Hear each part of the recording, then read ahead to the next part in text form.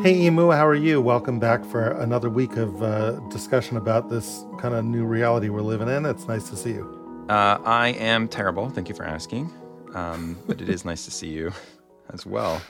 Oh, Emu, that's a mark of a good friend. Someone who's nice to see even when things are terrible, even when you're feeling terrible. So Yeah. I'll take that as a compliment that it's nice to be seen even in terrible times. Yes. So I wanted to chat with you about something today that I am struggling with and trying to figure out how to think about. And I'd like your help in thinking this through. You game for that? Yeah. You've come to the right place. Okay. Thank you, my therapist. So here is what is on my mind. So I was in Ben Gurion Airport. I was coming back to America for a couple weeks, and we do intend on trying to get back to Israel. And I happened to be scrolling through the news feed, which I do compulsively all the time now, more than I'd like to admit. Yep. That's part of the new reality here. Yep. And I'm, paging through the Times of Israel, and my eye catches the third most popular article. And I was stunned because it was like this really disturbing article. Mm-hmm. It was an article about sort of reprisal violence happening on the West Bank.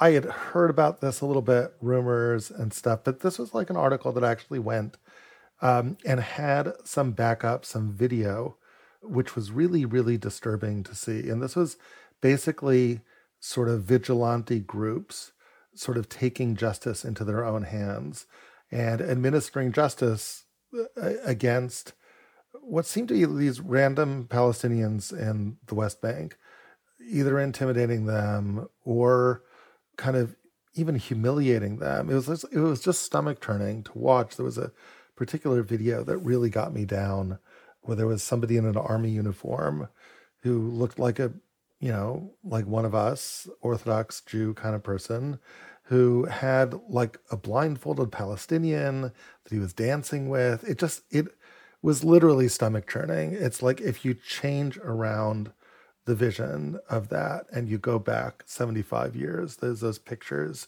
of German tormentors dancing with Jews and scaring them and humiliating them. And I suppose you could say, well, 75 years ago that scene ends with a dead Jew at the feet of a German. And here it didn't end it with a dead Palestinian. Maybe it ended with an arrested Palestinian who and it seems like these are guys who crossed over illegally into Israel, and maybe there was a fear that they were terrorists or something like that. But still, why are you dancing with this blindfolded guy? It was really very disturbing. I'm wondering if you saw any of those images or read any of those articles. I have. I've seen some, and I'll admit to you something that I'm sort of ashamed of in this war is, on the one hand, I have a lot of care and compassion for innocent victims, and on the other hand, I find myself trying to avoid reading too much, seeing too much. Like I feel bad about it, but I sort of, sometimes I listen to the New York Times daily podcast, and when it's an episode about the plight of Gaza, sometimes I skip that day. It's sort of hard dealing with enough of the tragedy of my own people to like really get into, this American lifestyle, empathy journalism to like really understand the pain of the other side. So I have seen reports of, West Bank vigilante justice and violence, but I have not seen any videos or pictures. Maybe I should be seeing those things, but it's tough, very tough. It is tough. And I understand it's a complex thing, right? In other words, it's, when you talk about the civilian population of Gaza or even the civilian population of the West Bank, one of the questions is, what does it really mean to be a civilian population, to be an innocent population? And even there's ambiguity and clouds, right? Hamas was not just a terrorist organization that happens to embed itself among a people. It is the government of that people. And it's not only the government of that people, it was a government that was actually duly elected at one point and whose popularity, as far as I understand, went up, not down, immediately after the attacks. His popularity was evinced by people crowding in the streets as hostages or bodies of captured people were dragged through the streets, and that those videos I did see. Right. You didn't have people standing up and saying, no, this is wrong. But, complicated. If you stand up and say, no, this is wrong, then you're the next body that gets dragged through the street. So, what really does the population know and see? But it does seem that there's the notion that there's a great deal of A, hatred for Israel, and B, support of Hamas among the population seems to be true, which makes the waters very murky about what a civilian population is. But even Afal Pikein, even with all of that, the notion of dancing with a blindfolded captive still makes my stomach churn. Mm-hmm. And I wanted to just reflect on that a little bit, because I think there is something I want to say about that. And it gets into, I think, the motivations that we, and by we, I mean we as a nation, to some extent, us as individuals, kind of ought to have in prosecuting this war, or even standing by and being part of a nation at war. And I guess it gets to the following thing. It's like, if you think about what is Israel doing, or what is our side doing in this war, and more than the question of what, but the question of why, and the question of feelings and emotions that motivate it.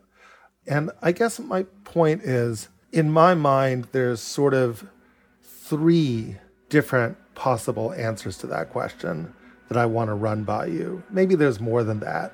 These are the three that pop into my head. To which question? The question of what motivates us to prosecute this war.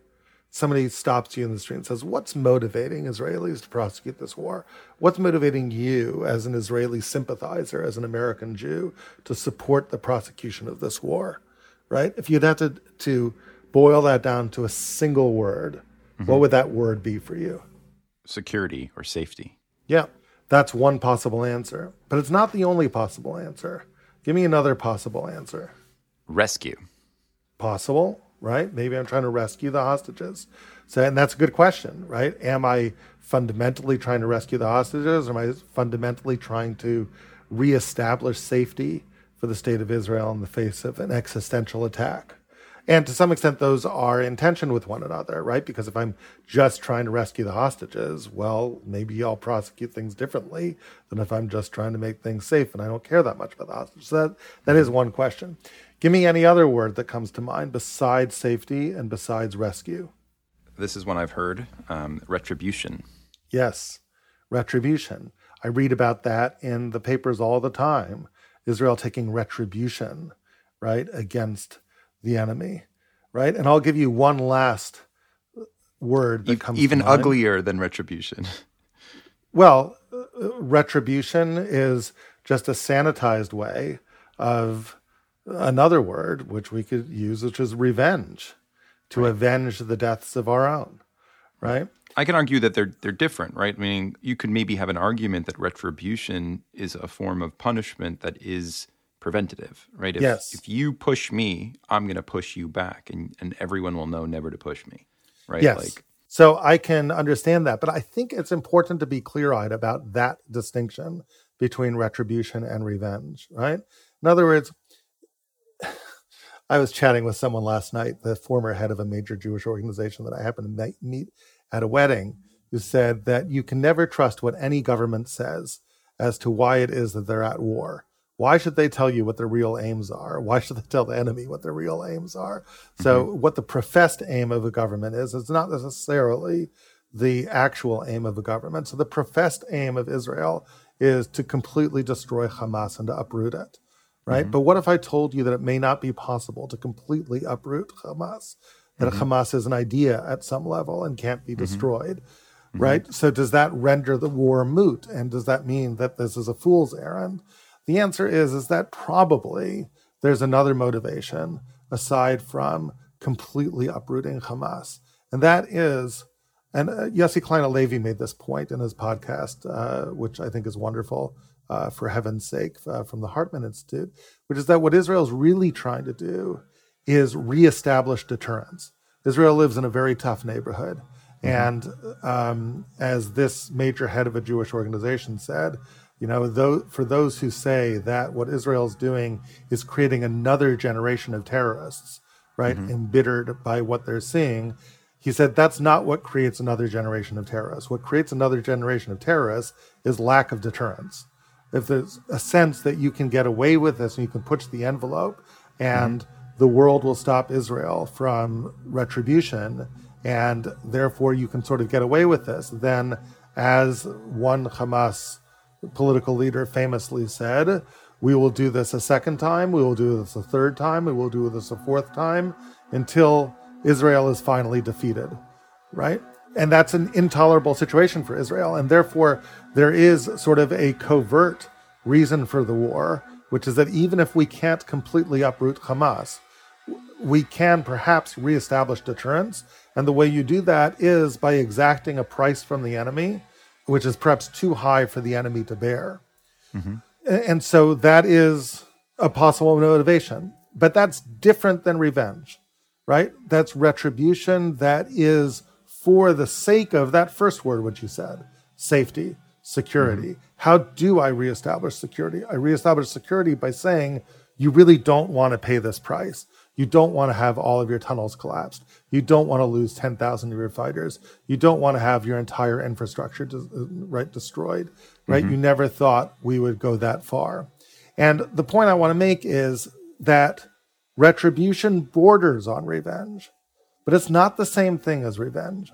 Revenge as a motivation is actually something that has very little to do with security, right? It is not retribution for another aim, such as safety.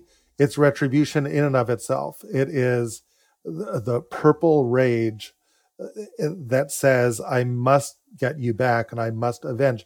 It comes along with another word, which just keeps on popping into my head, which is justice, and gets me nervous, which is like, if you think that our job is to bring justice to the world, to be the righteous crusaders that get rid of evil in the world, to me, I have some sympathy with it, right? I definitely think that what Hamas did, as President Biden said, is the definition of pure evil. So yes, I will buy that. I will buy into that idea that that was pure evil.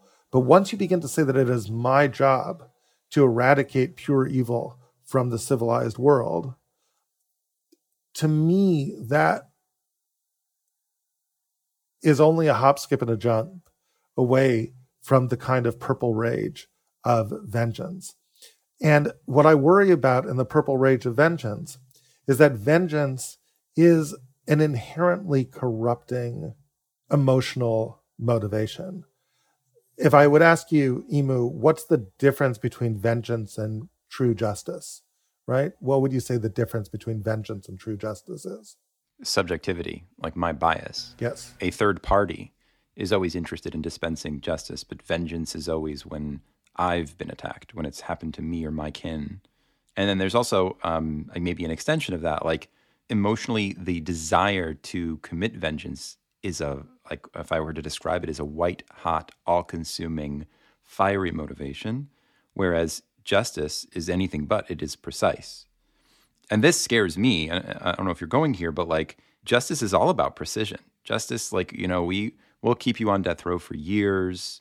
We're going to, require years of trials and standing, and the rules for criminal procedure are really different than the civil ones, and the rules for evidence are just much, much higher, and the bar is higher. We want to be really careful, and we also don't want any collateral justice, right? Only the perpetrators.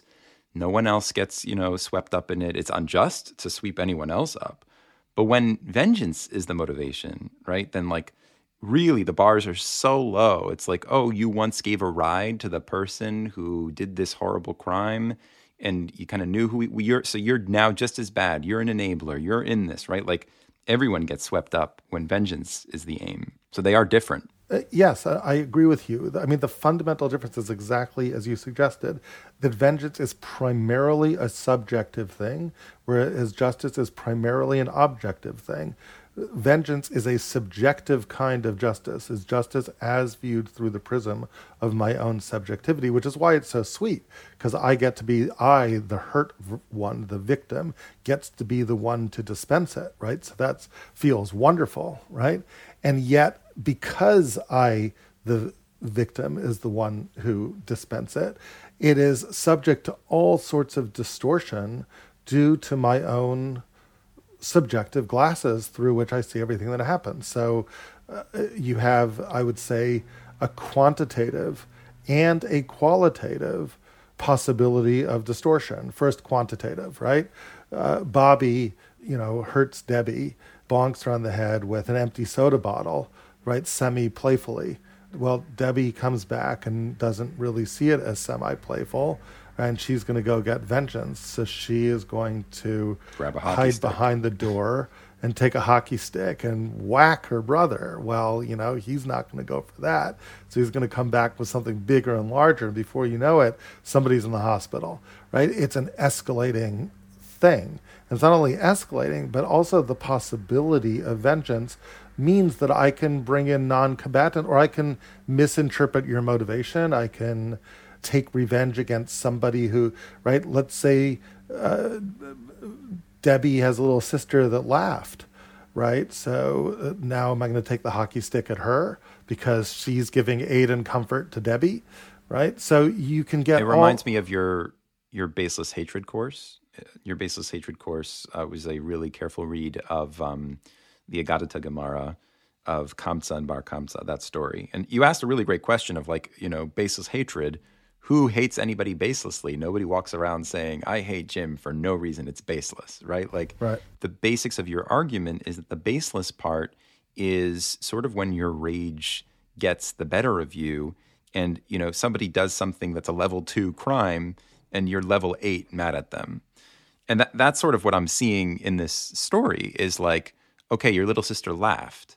And the crazy thing about vengeance is if you laughed, you are complicit in the level 9 crime against me, right? Laughing may be a level 1 offense, but because you laughed at the level 9 offense, something about vengeance has you charge that person with a level 9 crime, even though it was a level 1 offense, right? You're swept up in that. Yeah. And to me, that I think leads directly to the kinds of attacks which you're seeing in the West Bank. To don l'kaf, as they say, to view in the most charitable light, right? We'd say, well, maybe that's not a cold, calculated thing, right? Maybe it's white-hot anger, but it's the white-hot anger of a kind of sense of vengeance. And to me, I think it's really important to pull back from that among the motivations that you talked about when I said, give me one word to describe where the motivation is coming from, I think the one word has to be safety and security. And if there is retribution to be had, if it's not just a matter of uprooting Hamas, but if there is this notion that Hamas will, even in a weakened state, continue to exist, but possibly will be deterred, and we must deter them in order to continue living, the primary operative word, I think, is self-defense. This is what I must do in self-defense. And I think as long as we have that, we can preserve something, which we talked about in earlier episodes of this podcast, which is preserve our own humanity and our own soft feelings for innocence, however you define innocent, even as somebody who hates Israel, even as somebody who's, but who gets swept up and killed and whose little child is lost in that battle, right? But when you say this is what I must do for self-defense, I think there's a way of squaring that with a certain kind of sadness for the loss of life on the other side, which just doesn't exist, I think. If I cross the line from safety to retribution and then into vengeance and to avenging. And the reason why I'm so conflicted about this is because I will admit that what Hamas did is terrible evil. And I will admit that there is a place for justice against that terrible evil. And I will admit that there is no ready court out there that is willing to prosecute that crime. So who else but us to prosecute it? And yet, even so, the motivation for vengeance scares me. And it scares me for what it does to us, even more than what it does to the enemy. Because I think if you would have asked a Hamas operative what justified his rampage through civilian corridors of Be'eri and all of that, what he would have said is some versions of vengeance for his version of the occupation, for his version of injustice. Certainly not safety. That's right. It wouldn't be safety. It would be some version of justice with all of those sort of rose-colored subjective glasses that distort everything and say, well, those people in Be'eri, those people in Nir Oz, all those guys, they were sympathizers for the Zionist enemy and they were legitimate military targets. And that's what they'll tell themselves. But it's a narrative born on the wings of a very dangerous emotion, vengeance. And in that line, Emu, I just want to share with you, it's like, if you look at the Torah and you ask, how does the Torah relate to vengeance? It's a very complicated answer. It's not a simple answer, as far as I can tell it. On the one hand, you have a direct prohibition, lo tikom v'lo titor, at B'nai Amecha. You shouldn't bear a grudge. You shouldn't take vengeance. And yet, you have God in the second commandment describing himself as a jealous God who seems to take some kind of vengeance against enemies. You have God even commanding Israel to go to war to take vengeance against God's enemies. You have Ha'azinu, the final song, which seems to celebrate vengeance. And one wonders, does the Torah have an attitude towards vengeance that works? And I'll just leave you with my own thought about this. There's one way of seeing it, I think, which is, and I wonder what you think about this, is that we human beings are told that we should not use vengeance in matters of our own personal disputes. Seemingly, the only one who gets to do vengeance is actually God, or God commanding a human being to act as a messenger for God's own vengeance. Interesting. And somehow, I wonder if that's a safety. Like, God is the one being in the world who is not going to distort things through his individual lens, who could be trusted to actually do it right. So if you can be trusted not to distort things, not to take vengeance against the wrong people, not to up the ante, but to do perfect justice and vengeance, then sure, if you are the aggrieved, it's very sweet for you to be the one to carry out justice. There is some truth to that. And maybe for God that works, but only for God that works. Right? And when we try to do it on ourselves, that's one of the ways where you think you're emulating God, and before you know it, you're off in the deep end, and all you are is prosecuting your own heavily redacted view of things, which really just can eventually become catastrophic and erase the lines between you and the enemy that you're trying to defeat. Yeah, that last line is sort of what's very attractive to me about this conversation completely, is just to remember that, like, there are a lot of things that were done to our people. You don't want one of them to be is that we were put into such a rage that we lost what makes us, the best part of our identity. And the best part of our identity isn't our genetics or our race. The best part of our identity is our values. We can't lose our values. We can't lose what makes us noble. And that feels like what we're talking about here is remember who we are, even though it's hard. And at the same time, there's something that we're putting our finger on, but we haven't said explicitly, and I wonder if it's this, which is, a lot of crime, a lot of the bad things that we do, they don't feel good. I'm not that tempted to do them. I imagine one doesn't feel morally righteous when they're committing financial crimes, when they're pilfering from somebody's, retirement account like that. You're a little ashamed of it. You hide it. Maybe you justify it. But like, that's really different than this kind of evil where in doing it, I bet you feel right. Yeah. You feel the same way you feel like when you're standing up for good, you feel when you are taking vengeance. That's confusing. That's really, like, if you treat morality as intuitive, this is counterintuitive because there's some weird mechanism in us where we feel like we are righteous in our vengeance. I wonder, you talked about how the Torah makes room for some kinds of vengeance. One of the cases we didn't talk about is the Ir Miklat. It's almost like God has some sort of sympathy for that, right? So if somebody, kills my family member, it's not like in Western democracies where it's like totally not allowed for me to go kill you, right, to avenge your murder. There's actually space. Like, yeah, you can go chase after him, but we're going to have these, shelter cities. We're talking about somebody who kills in Bishogeg, right? Someone accidentally kills, not a willful murderer. But still, like even that, like the Torah makes room for vengeance, even when it's a mistake. Because the victim's relatives won't always see it as innocent as the Torah objectively sees it. If Right. your relative got killed due to the negligence of, this guy who's chopping wood with his axe and didn't really make sure that the axe was tied on perfectly, it's one of these ambiguous kind of situations. And the rose-colored lens of vengeance says this wasn't really an accident, even though the Torah is like, well, it's kind of an accident. It was a little bit of a negligent accident, but it was kind of an accident. And so the Torah has this really complex relationship to that, which is, sure, you go take your vengeance, but we're going to protect the guy from your vengeance at the same time, almost as if both can be true at the same time. I wanted to just share with you an article, 2 articles actually, and maybe we'll close with this or just get your reactions on this, what you think. The first article is a piece in the Washington Post that I read.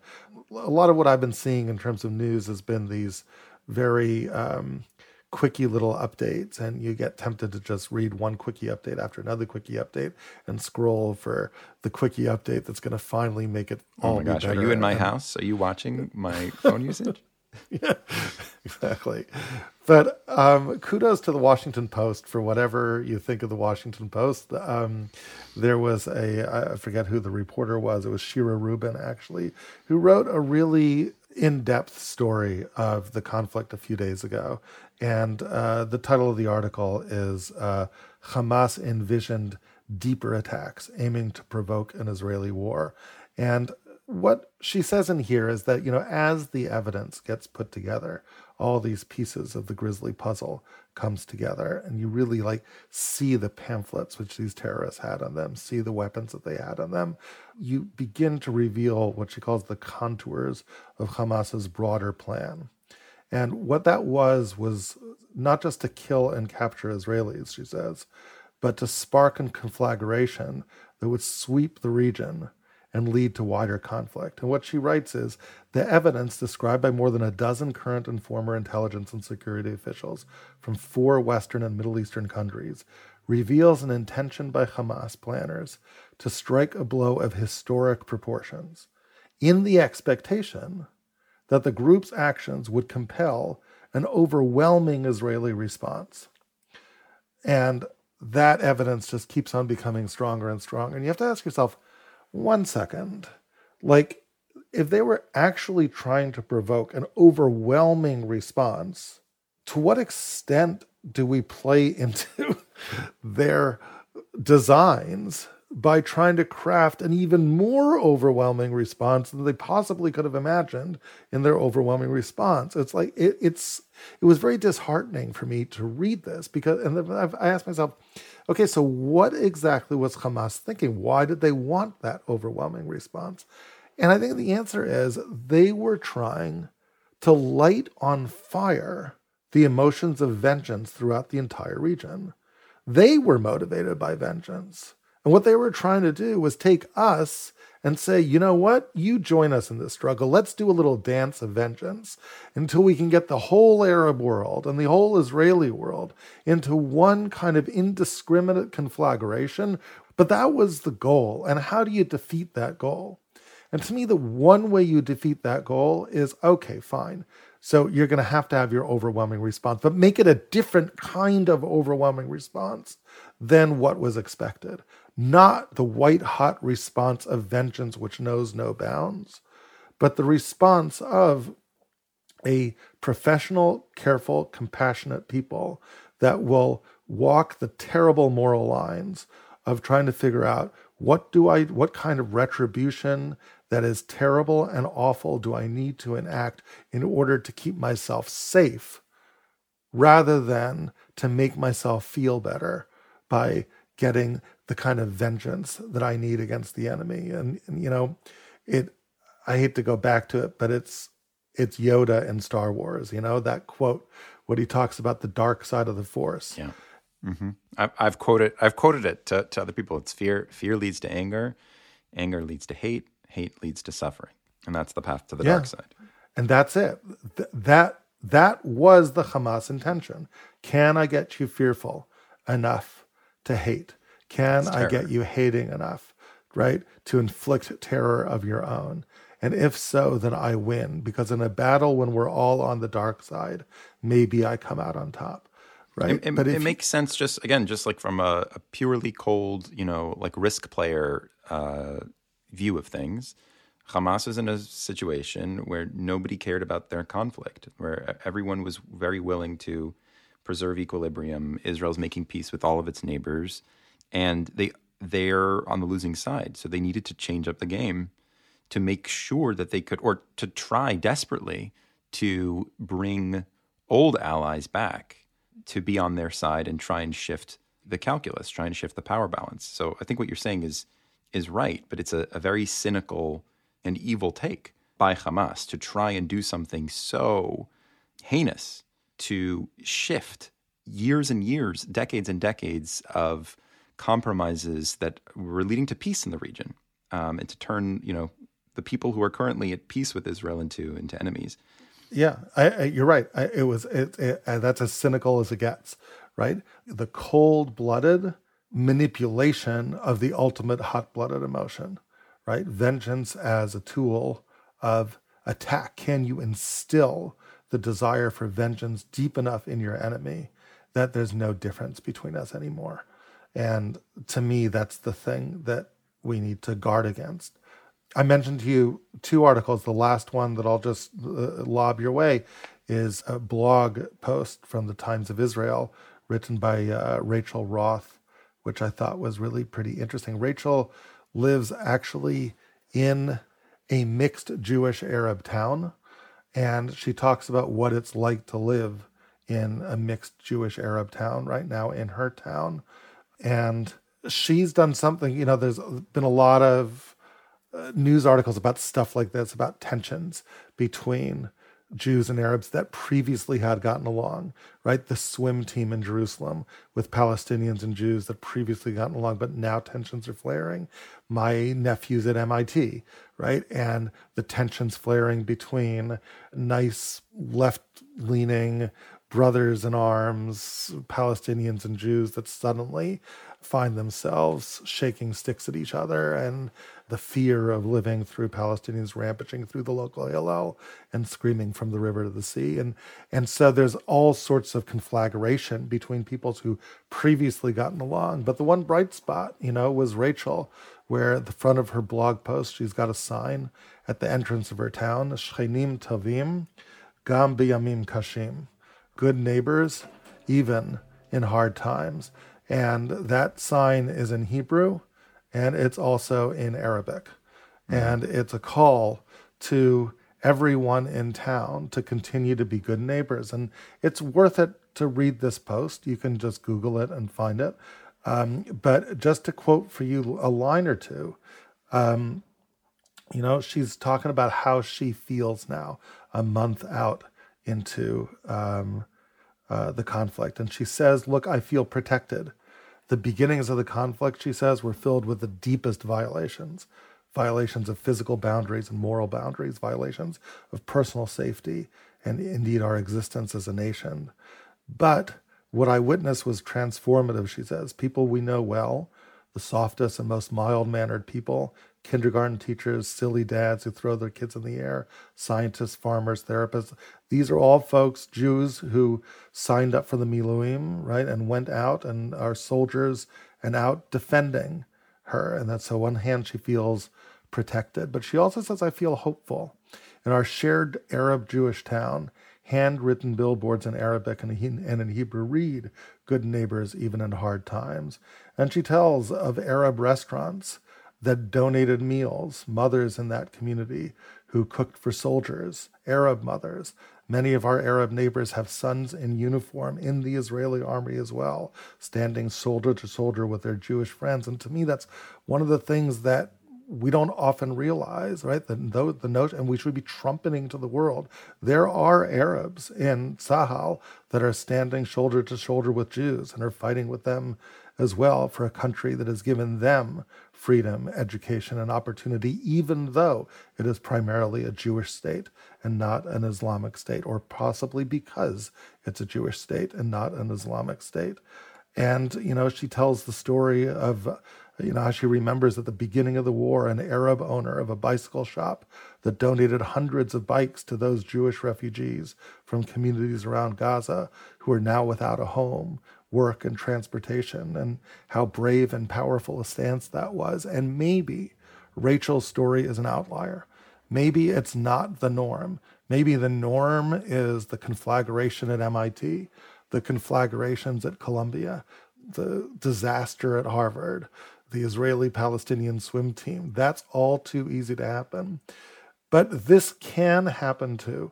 And the fact that that can happen, to me, is a little seed of hope that if we can prosecute this war from a space of this is what I need to do to keep myself safe, without the white-hot notion of vengeance, which just is a fire that burns everything, then we can read about this and say, there's a beacon here for us to be able to preserve our humanity and our sense of nuance, even when we do what we need to do to keep ourselves safe, in no uncertain terms. Yeah. No, that's comforting. I think I talked about how vengeance can feel good, can feel instinctively good, but those stories that you shared also feel good. And crossing the divide between peoples and saying, good neighbors in hard times, you don't come to regret that. That's the kind of thing that also feels intuitively good. I'll say one more thing, and then maybe we'll close it out. But to me, it's really hard to ask people to, control themselves, to be noble, to think about what makes us, a good people, and rein in those feelings that might feel like leaning towards vengeance. It's very hard. We didn't talk about it in this podcast, but we've talked about it before here at Aleph Beta.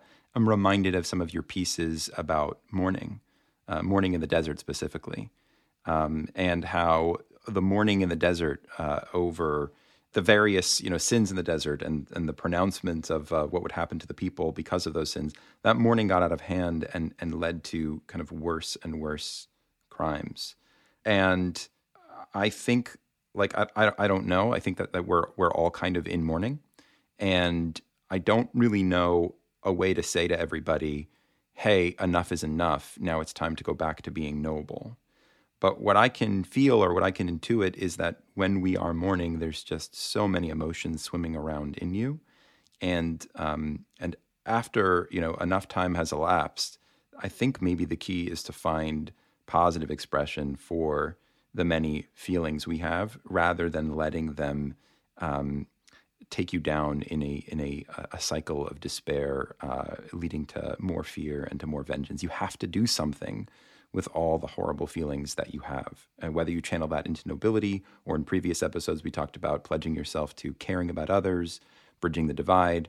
The emotions are in you, they're there. I don't know that we can say, the mourning period is done, it's time to go back to normal, but I think you got to do something with them, or they're going to, go to the lowest common denominator kind of emotion, which is fear and vengeance. So I love that you gave us the two articles, because the second one is an article that takes emotion and it like an alchemist, it turns it into hope. It turns it into camaraderie and unity, which is far better than fear and vengeance. So that's what I'm taking away. Thank you. Yeah. And the feeling that, I think you're right, that sometimes when you're mourning, it's too early to feel those complex emotions. It's too early to feel the kindness and hope, right? But there's still the possibility of getting there and deciding at some point as you move on that there's another side to what I can feel other than darkness. Anyway, Emu, it's been nice talking to you. I appreciate you therapizing me over here. Thank you very much. Yeah, and thanks for giving me some comfort as well. Till next time. Okay. Talk to you.